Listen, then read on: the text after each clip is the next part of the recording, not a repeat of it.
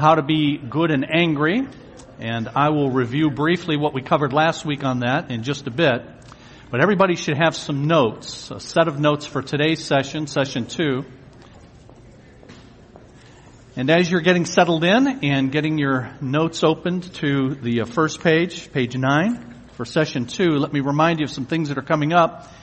Every Wednesday at 7 o'clock, we have our midweek program. That is classes for all ages, so nursery, toddler, children, teens, and adults. This semester for the adults, we have a men's class and a women's class going on, both. So something for everybody, 7 o'clock every Wednesday. And then in a few weeks, on the 4th of March, that's a Saturday at 10 a.m., that's our next brunch at our house. We call it the Newcomers Brunch. Those of you that have never been to a brunch at our house, consider yourself then a newcomer, and we would love to have you.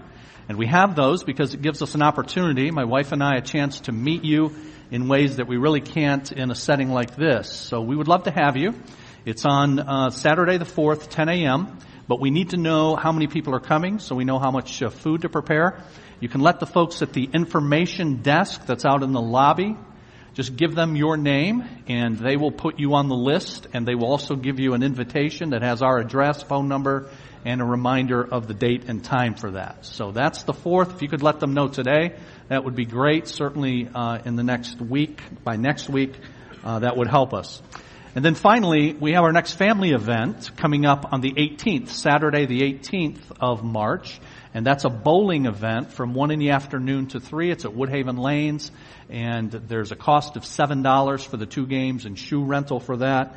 If you bring your whole family, the maximum is $28. So if you have more than 4, you still don't pay for more than 4. You just pay the $28. And you can pay for that out the back door here and across the hallway in our resource center. All right, we are in our series, How to Be Good and Angry, and today is week 2 of 8 in that series. For those of you who were not able to be with us last week, the notes from that session are in that same resource center that I just mentioned, out the back door and across the hallway.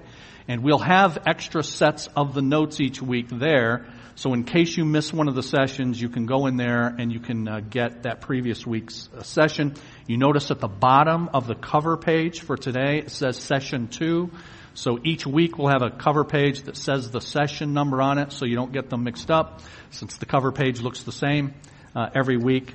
And the reason today then starts page 9 is because we had 8 pages last week as part of session 1. And in session 1 last week, we looked at, though we all experience and express anger in different ways, anger is a serious issue for all of us. So we all experience it and we all express it in different ways. And how we express it and how we experience it depends on a number of factors that fall into those major categories of nature and nurture. That is, nature, what are you like just naturally? We're different, and so the way we're going to experience and we're going to express anger is going to differ because of that. It's also going to differ because of the way we were nurtured, the way we were brought up, things we saw modeled in front of us as to how to handle things that don't occur to our liking. So we all experience and express anger in different ways. But make no mistake, anger is a serious issue for each one of us. And the fact that some of us are more subdued in the way we express our anger does not mean it's less of a problem for us. If you're the slow burn type of person, as opposed to the volcanic person that just erupts, nevertheless, that's still the same DNA. That's anger at work in you, in me, and so it's a serious problem for all of us. Now today we're going to look at what is anger, and that's why at the top of page 8 you see this is section 2, and for the next few weeks it's going to be section 2, what is anger, and today we're going to see that anger really can be summarized this way: I'm against that. I'm against something or someone, and we're going to explore what that looks like together. So, page 9. What is anger? That simple question quickly becomes complex. As we saw last week, the anger we experience usually appears mixed up. In the most typical case, you see something wrong or bad happening. When a supposed friend, for example, betrays you, that's wrong, not right. When construction shuts down the highway and you miss an important appointment, that's bad, not good. You get angry when you experience what happened as a moral offense or as an unpleasant frustration. Now, I would just encourage you, if you have a pen handy, to underline or circle the word experience in that line. You get angry when you experience what happened. You see, because there's what happened, there's what occurs outside of you and outside of me, but then there's the way that I process that, the way you process that. Or, to put it in the words of that line, the way you experience that. That's going to be a key factor in how you and what you get angry at. You get angry when you experience what happened as a moral offense or as an unpleasant frustration. In theory, your anger could be clean and constructive, yet most often our anger comes out grubby and destructive. In things like complaining, throwing tantrums, displaying coldness, trying to get even, and feeling self-pity. These are typical ways that all of us do what the Bible warns about. Returning evil for evil. You notice that phrase is in quotes. And it's in quotes because it is a quotation from Romans chapter 12 that we have cited there. These are typical ways that all of us return evil for evil. A natural response for sure, but it's one that God identifies as the exact wrong response. Now, the other word that I want you to circle or underline then, in that last line of that paragraph, is response.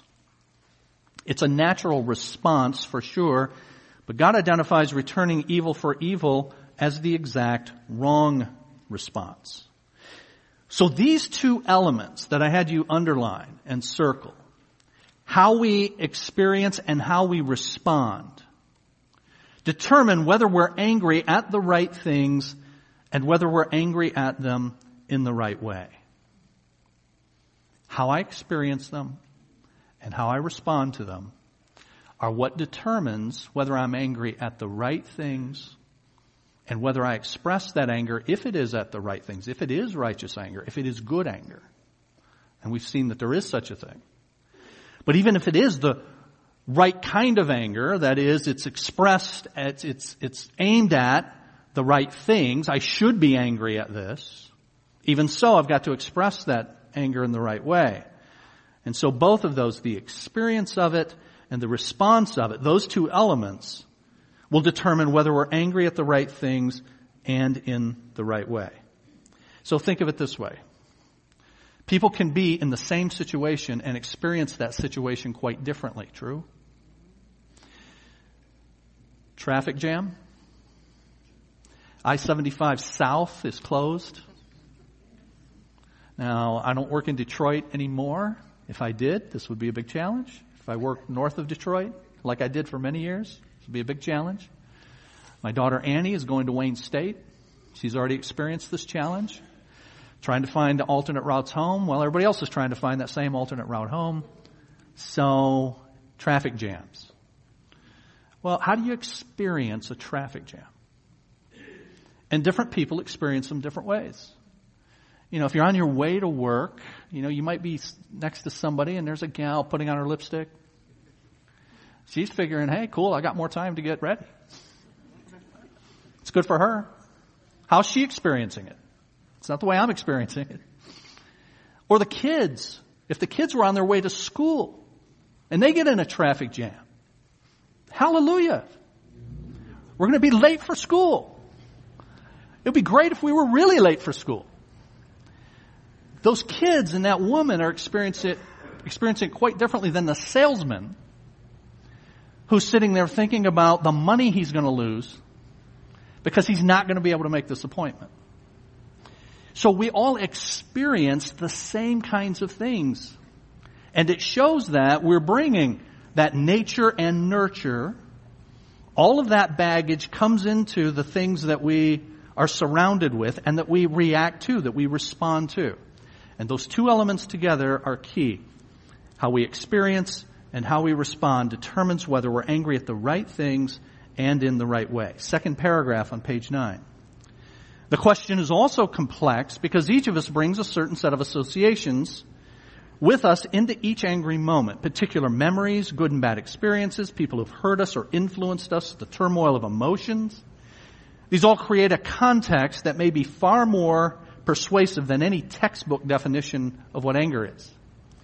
Your instinctive, personalized definition may or not be helpful in getting to the bottom of all that anger is. Now, in a moment, we're going to consider what it is that we might associate with anger. That is, what we might think of when they hear the word anger. And throughout this lesson, we're going to be trying to give a definition of what anger is and how it has common elements that are featured no matter how we express it. There's some commonalities to the anger that we all struggle with, no matter how we express it, whether we're that slow burn type or the volcanic type or something in between. And I want to ask you, as we're on page 9 here, we've got 10 pages. I want you to stay with it, because in this lesson we're laying groundwork for what anger is. Hopefully you'll get some insights last week and this week that'll already be helpful to you, but this is laying groundwork for us to become more practical as we move forward. So please stay with it. So with that, what do you associate with the word anger? Third paragraph says, consider this analogy. Say the word father, and one woman thinks of a man who's gentle, strong, generous, protective, and reliable. She feels trust and pleasure at the thought. Another woman thinks of a man who was all of those things, but he died last year. Her trust and pleasure are infused with grief. A third woman thinks of a man who's still a vicious drunk, a betrayer, abuser, and a hypocrite. She feels immediate fear, pain, and anger when she hears the word father. A fourth woman thinks of a similarly harmful man who died 20 years ago. Dark feelings are still present, but they're muted and colored with a sense of regret, of emptiness, even of thankfulness that her life was not destroyed as it could have been. So that same word yields a completely different starting point for the train of thoughts and feelings. If you're trying to understand what a father is or should be, it's important to get your starting point out on the table. Only then can you start to think more widely and deeply, and it's no different with anger. What image or experience comes to mind when you hear the words, he's angry, or she's angry, or I'm angry? What do you picture taking place? Do you think of a hostile exchange between two people? A particular person's facial expression, hostile words, and violence? An overwhelming burning inside? The way that you react fearfully or to an angry person, is that what comes to mind? An angry crowd of protesters? What is your association? Well, here are 6 common wavelengths on this spectrum of bad anger. Maybe one of these will capture your attention. There's irritability. That's anger on a hair trigger. So do you live or work alongside someone who's easily set off? Are you that person? Cranky, grouchy, testy? So you're carrying around stuff with you. And it doesn't take much to ignite that. That's what we're saying here. That's one type of what you think about when you think of anger. Irritability on a hair trigger. Arguing is the disagreeable he said, she said of interpersonal friction. Anger is the emotion that inhabits interpersonal conflict, and it takes two for a fight. Is quarreling the first thing that you associate with anger? Bitterness expresses how anger can last a long, long time. People recycle in their minds and in their words old hurts, and they nurse grievances and grudges and never get over it. Violence expresses the sheer destructiveness of anger. Anger attacks and hurts and destroys or even kills, finding pleasure in inflicting pain. There's passive anger that hides behind surface appearances and even beneath conscious awareness. As long as it remains undetectable by the person who's angry, it can't be addressed.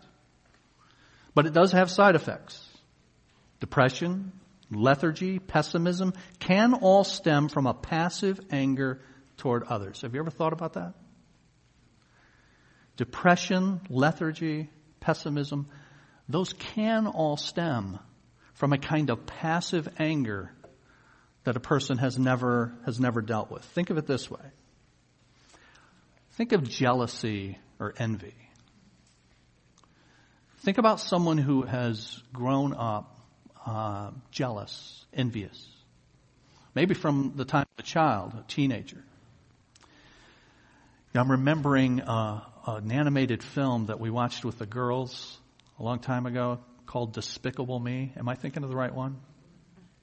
And wasn't this somebody who was angry because of the way life had gone for them and then how they turned out, how despicable they turned out because of that, because they were nursing these grievances for all of this time?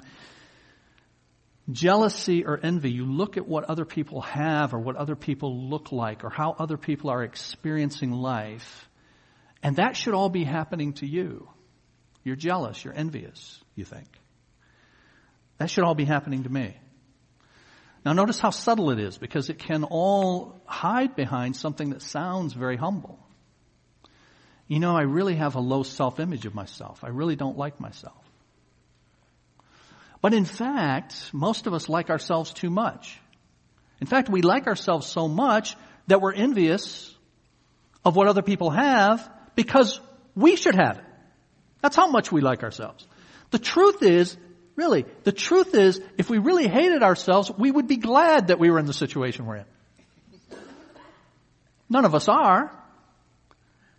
And so it's really at root, it's a jealousy, it's an envy. And how do I respond to that? That's how I'm experiencing. Remember, experience and response. How do I respond to that? Well, I can talk others down. I can become a very negative now person. I can be a real downer to be around because I'm going to talk other people down to bring them to where I want them to be, bring me up to where I think I should be. Or you might disengage. You're not talking other people down, you just disengage. I'm not going to hang around people. I don't like being around people.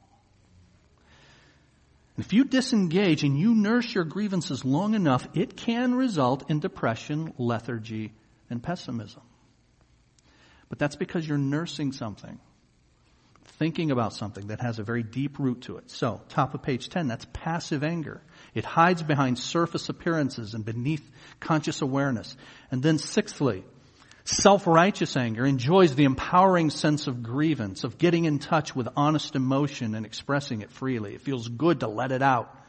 It often gets results. So things or persons are not as I expect them to be, and so I let it out in my self-righteous anger. Each of these 6 problems matters. Anger flares too quickly, alienates too many relationships, it burns too long, it causes too much pain, it hides too well, it feels too good. But these various anger problems aren't the whole story. And notice the word problems is emphasized there. These are really the symptoms, is what we're saying. They're not the whole story. What connects them? What do they have in common? They can't be the essence of anger. These are some distorted versions, misdirected expressions of something deeper that's going on. They pervert something that's intrinsic to who we are that can, thankfully, be remade right. So we've got to bring the deeper definition to light. Only then can we cultivate a new association to anger operating as it should. Good and angry is the opposite of all forms of bad and angry, and it acts constructively in the presence of wrong.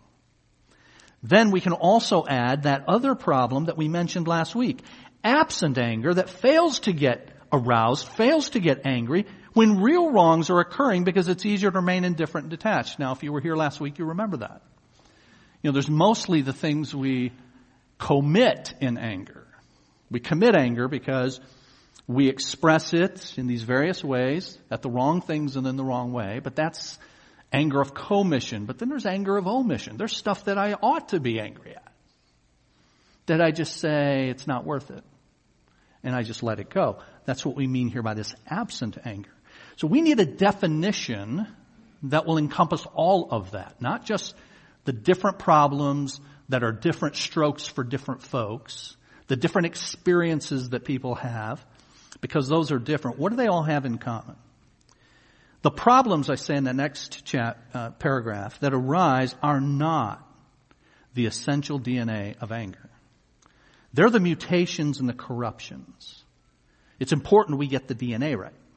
Then we can make sense of these mutant forms of anger that make up 99% of the anger that's expressed in our interpersonal experience. So what is anger? What common thread runs through every form of anger, whether it's good or bad?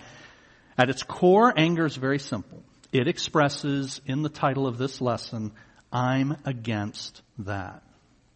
It's an active stance that you take to oppose something that you assess as two things, both important and wrong. So you've looked at a situation or a person and what they're doing, and you've assessed it. And you may not have consciously thought about it very much, but in a flash, you've assessed it. And you've said, this is important to me, and this is wrong. And then you react. You notice something, you size it up, and you say, that matters, and it's not right. You encounter something in your world that crosses the line for you. Anger expresses the energy of your reaction to something you find offensive and you wish to eliminate. So notice those two things, those two words in the second line of that paragraph. It says you oppose something that you assess as both these two things, important and wrong. Now, with that, we can begin to get glimpses of the cure to anger. By asking ourselves, one of the things that we can do to help ourselves is ask, how important is it? How important is the thing that I'm getting angry at? So last week I mentioned to you guys that, if I'm going to teach, on anger, I got to confess. I say we all struggle with anger. That would include me. So incompetent customer service people, I mentioned them last week. Okay. The waitress who fancies herself as being able to remember everything, so she doesn't write anything down. I want to pull out my pen and say, here, you want to borrow this? So you can get it right. But I've got to ask myself, how important is it? This is apparently important to me because I get upset about it. Should it be that important? That's what I've got to ask. Many of you know, if you were here first hour, I mentioned that my wife and I took a trip down to Kentucky this week because an aunt of mine, who was the last sibling in my mom's family, she had 5 siblings and she was the last, so we wanted to make it down to honor her and to maybe for the last time possibly see cousins of ours. And so on short notice, we went down to Kentucky for these 3 days, Wednesday through Friday. And for all the years that we've been married, 32, just as of a couple of weeks ago, thank you. Actually, you should thank Kim. She's the one who's endured. 32 years and all the trips that we've made, Kim has always packed for us.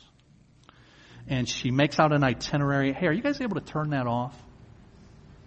I don't think we need the heat. I don't think we need, just turn all of them off. Thank you very much. And she's always packed for us. She's always put together our triptych, our itinerary. She's always done a great job with that. And so I don't pack any of the stuff. She packs it all. And in all of those years, I don't remember her forgetting anything. But she's always worried about it. She's always saying, I hope I didn't forget anything. And I always say the same thing. I say, look, if you forget something, we can buy it. So don't worry. Don't worry about it. If you forget it, we'll buy it. Okay? So I try to set her mind at ease. But she's always been perfect with it. Until this trip. And there we are on Wednesday night, having driven to Lexington. We're in our hotel. We've got a couple more hours the next morning to get to the funeral home. And Kim's pulling all the stuff out. And then at 9:40, and you'll know why I know the time here in a minute. At 9:40, she says, hey, I forgot something. Your pants.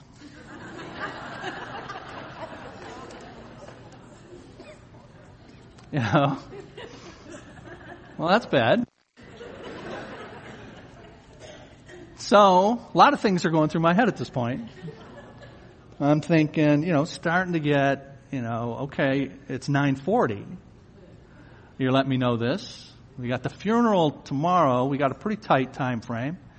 What are we going to do? But the other thought that goes through my head is, well, maybe you could pack for yourself. If you want to get mad at somebody else, then pack for yourself. But then she says, I looked up Kohl's. So she had already discovered there were no pants. She looked up that there's a Kohl's within like 4 minutes of us. And I say, how late's it open? She says, till 10. It's 9:40. Kohl's is open till 10. She's already looked up directions. Now she says we can go in the morning, but I don't want to go in the morning. It's going to make things really tight. I'm going to try to go to Kohl's. So she gives me her phone with her instructions on it. Her GPS is supposed to talk to me in a way that will get me to Kohl's. So I get out in our rented vehicle, which, by the way, I'm angry about that too. Our rented vehicle was a VW Bug, lemon yellow VW Bug. We go to the funeral. I'm in the procession with that's that cousin who never comes around. So I get in the yellow Bug, and the stupid thing doesn't work. Now you've had that, right? The GPS is giving you a turn right. Go northwest on. What is northwest? How would I have any idea what northwest is? Go northwest on, and then you turn, and you're just making a guess, and you make the guess, and then it says, proceed to the route. That means I'm recalibrating, which means basically I'm useless at this point. So I just am driving around, and I'm driving around furiously, and we forgot my glasses. I only wear glasses at night when I'm driving, and it's raining. So I'm just trying to find the full thing, and I'm turning into play, and I'm turning here, and I'm turning there. And at 4 minutes before 10, 9:56, I pull into a strip mall that's got Kohl's there. At 9:56, I go running into Kohl's. All the people there are angry at me. There's a security guard, and I've got to find a pair of black pants. And I say to the security guard, I need black pants. And he says, if you walk there, I'll follow you.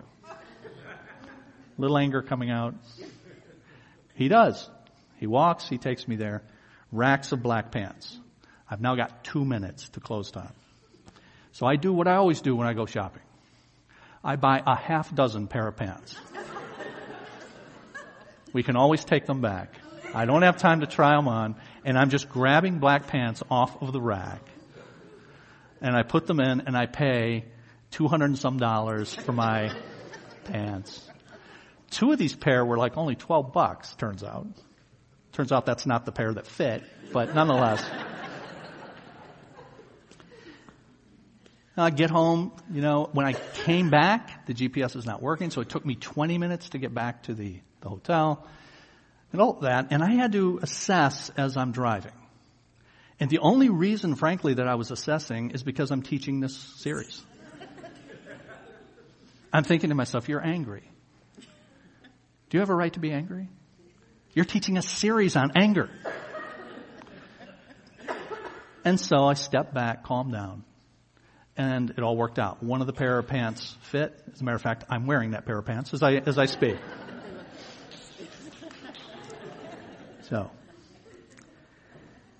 So back to then, you've got 2 things going on. You've got how important is it? How important was all of that in the grand scheme? And then, is it morally wrong? So you've got those 2 things. It's both important and you think it's wrong. Well, what happened with me wasn't morally wrong on anybody's part. Things happen. Nobody sinned against me in that. People make mistakes, and so you roll with it, but we don't often roll with it the way we should. So next paragraph then, page 10. The DNA is not a heightened pitch of emotion. The DNA of anger is not a heightened pitch of emotion. It's not the surge of adrenaline. It's not any particular way of expressing anger. It's not which events or people happen to tick you off. It's not whether you get into arguments. The underlying essence is the negative evaluation. And here it is, and this is why we have it emphasized in bold. Active displeasure towards something that's important enough to care about. That's what anger is. It's active displeasure.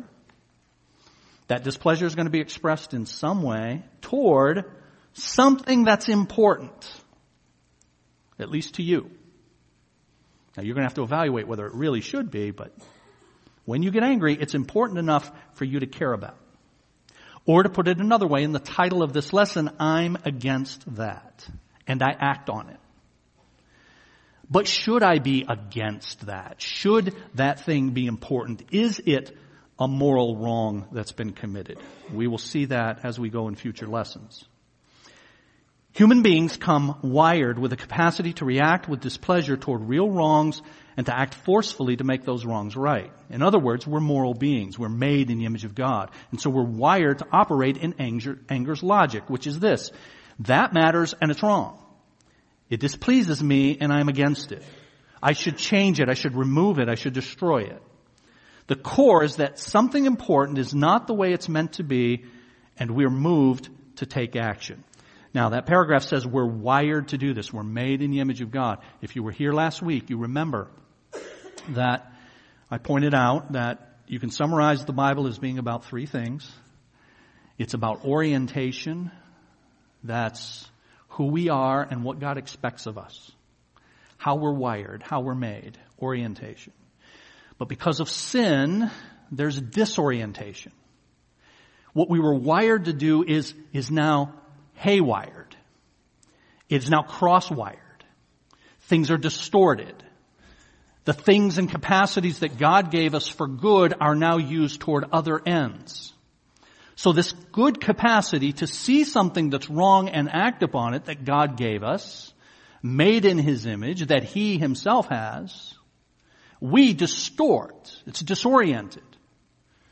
So there's orientation and disorientation, and thankfully God is engaged in reorientation, reorienting us. So orientation is who we are and what God expects of us. Disorientation is what our problem is. And reorientation is God's work at making it right. That's why we have a class like this, to try to make it right. But we're wired with this capacity.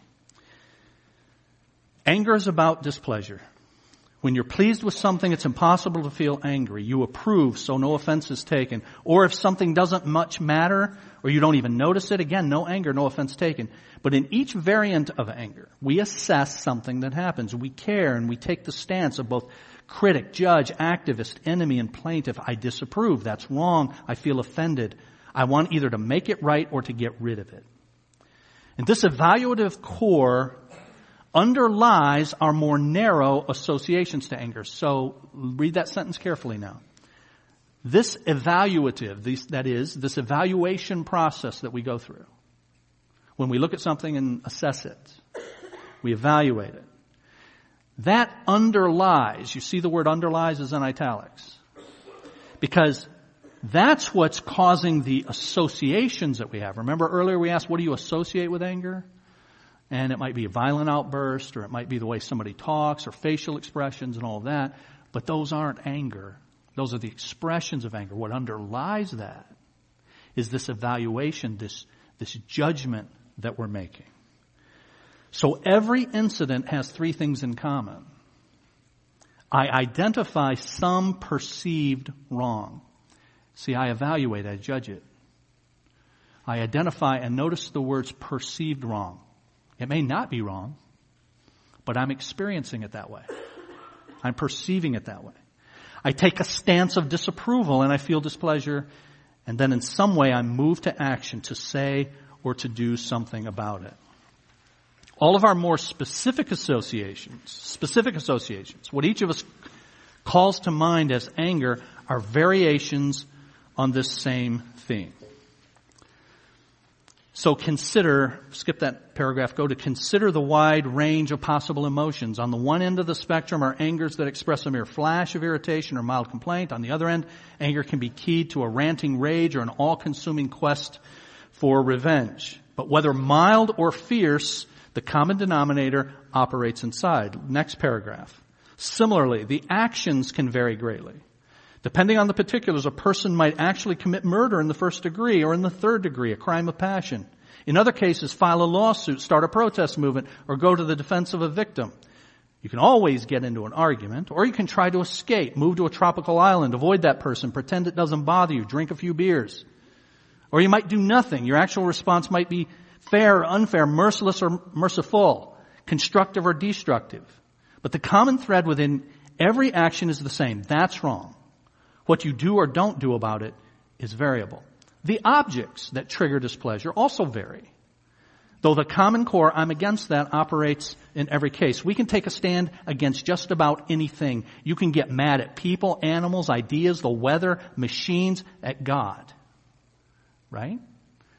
The objects can change. So that's why somebody asked me as we were walking out last week, well, okay, is it still okay to kick the cat? Now, I'm not a cat lover, so yes, go ahead and kick the cat. I give you a dispensation to kick the cat, okay? But really, we can get expressed, the objects can vary for all of us, because that's not the core. And then the next one, the duration can vary. Your negativism might be a passing fancy, a frustration in traffic that you've forgotten in 3 seconds, or it can define the moral cause and settle into the hostility that will dominate and define the rest of your life. Whether short or long, it's still fire registering this, I'm displeased. And that all comes from this underlying thing of evaluating, making value judgments.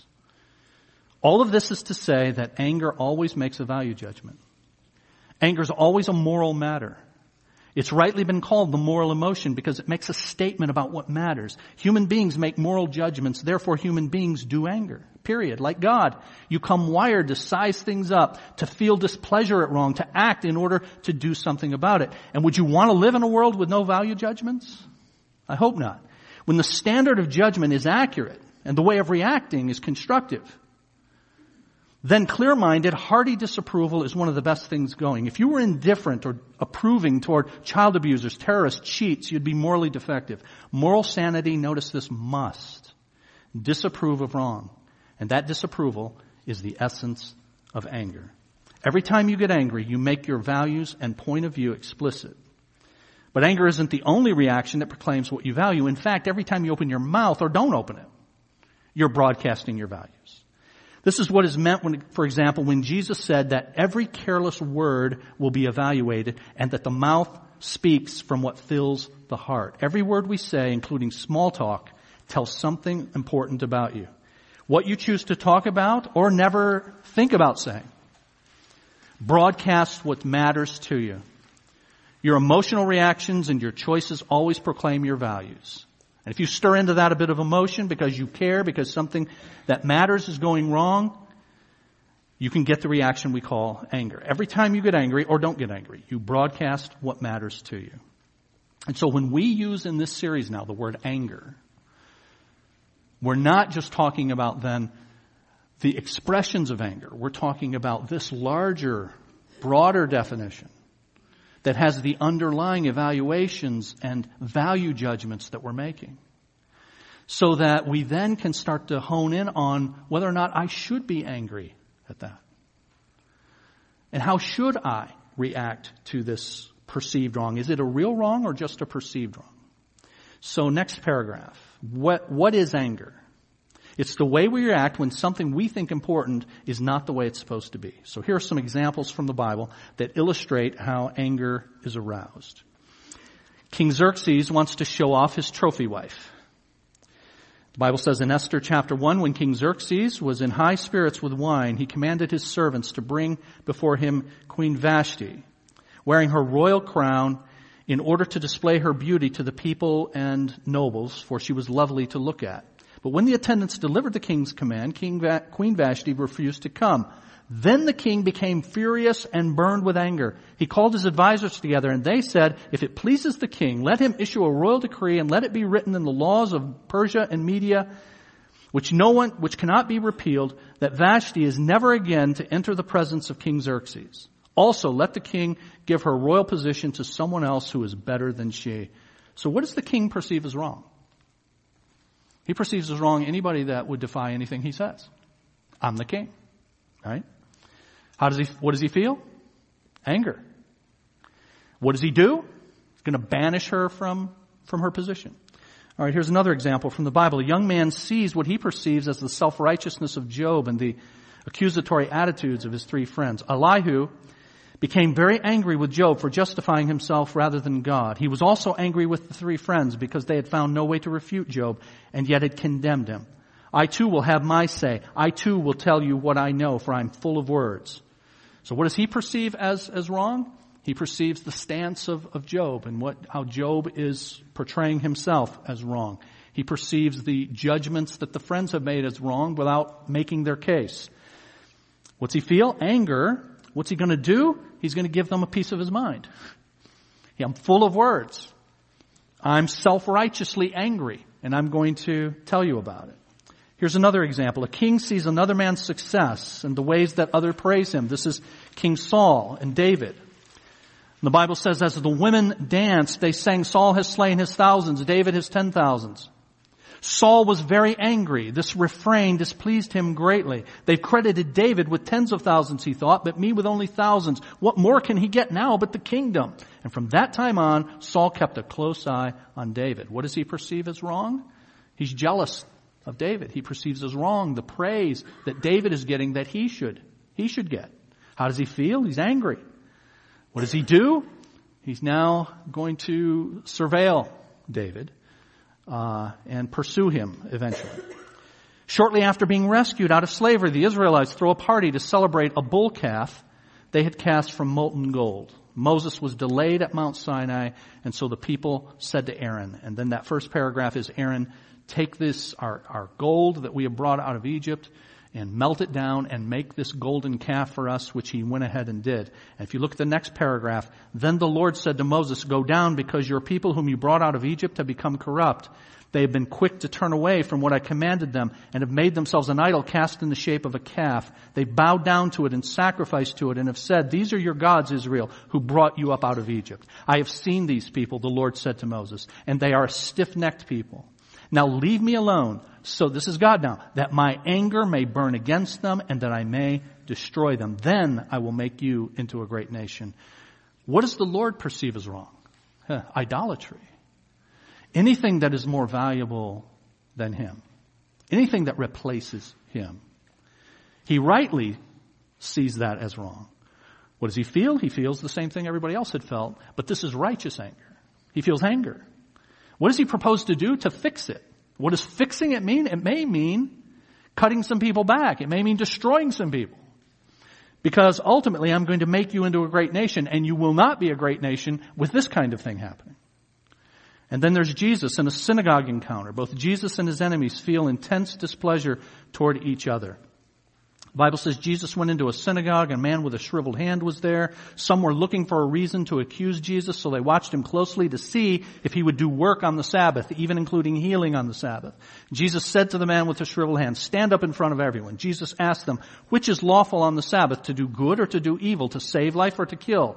But they remained silent. And then look at this. He, Jesus, looked around at them in anger, and deeply distressed at their stubborn hearts, he said to the man, stretch out your hand, and he healed them. Then the Pharisees went out and began to plot with the Herodians how they might kill Jesus. What does Jesus perceive as wrong? Top of page 14. The hypocrisy of the Pharisees. He rightly perceives that, and he's rightly feeling anger at it. And what does he do? He defies that hypocrisy. And he does good in the face of this hypocrisy. What do the Pharisees perceive as wrong? Jesus coming and claiming to be king. Jesus coming and claiming to be Messiah. And so much so that they're willing to violate their man-made additions to the law. What do they feel? Anger. What do? They plot. So we're going to next look at all that comes into play when a person is angry.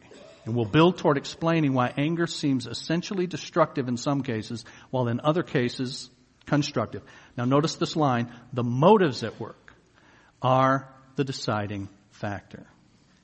Now, this next section, for the next few pages, is about the fact that all of you, every part of you, does anger. Your body, your words, your thoughts, your emotions, every piece of you, every part of you is involved when we are angry. We're going to see that. It would have been cool if we could have seen it today, but we're done. I heard your watches going off. I don't know if there's volume on those, but if there is, some of you turn it up so that I can hear it at noon, the appointed hour. And when those things go off, that means shut up. Okay? I understand that. Now, here's what that does. It makes me really angry, okay? So before I get really ticked, we're going to stop. We're going to pray, ask the Lord to go with us, and here's what I'm asking you to do. We will have some additional notes for you next week, but we'll need to look at these notes too. So will you bring these notes back? Try to remember to bring these notes back with you next week, okay? All right, let's pray. Father, thank you for this day, this Lord's Day, the opportunity to worship you, to praise you in song, to give back to you, to learn of you from your word. We thank you for what we heard in the first hour about our lives here being temporary and how real life is going to continue on and on a wholly other plane that we can't imagine with you. If we belong to you, we always will belong to you. And we will ultimately never die. We will only transfer our location. And so, Lord, thank you for that truth, for that encouraging truth. I pray that it will cause me and us then to reorder our priorities in the short time that we have here. And Lord, we thank you for this time to think about this issue of anger. We thank you for your word that tells us what we were made to be, tells us how what we were made to be has gone wrong, and gives us many illustrations of that so that we can relate that to our lives.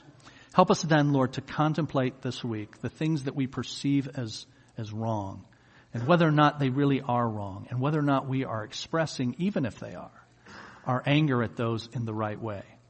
Help us to put that into practice this week. Help us to learn more in the weeks to come. We ask you, Lord, to grant us safety and a gathering again next Lord's Day. We pray in the name of Jesus. Amen.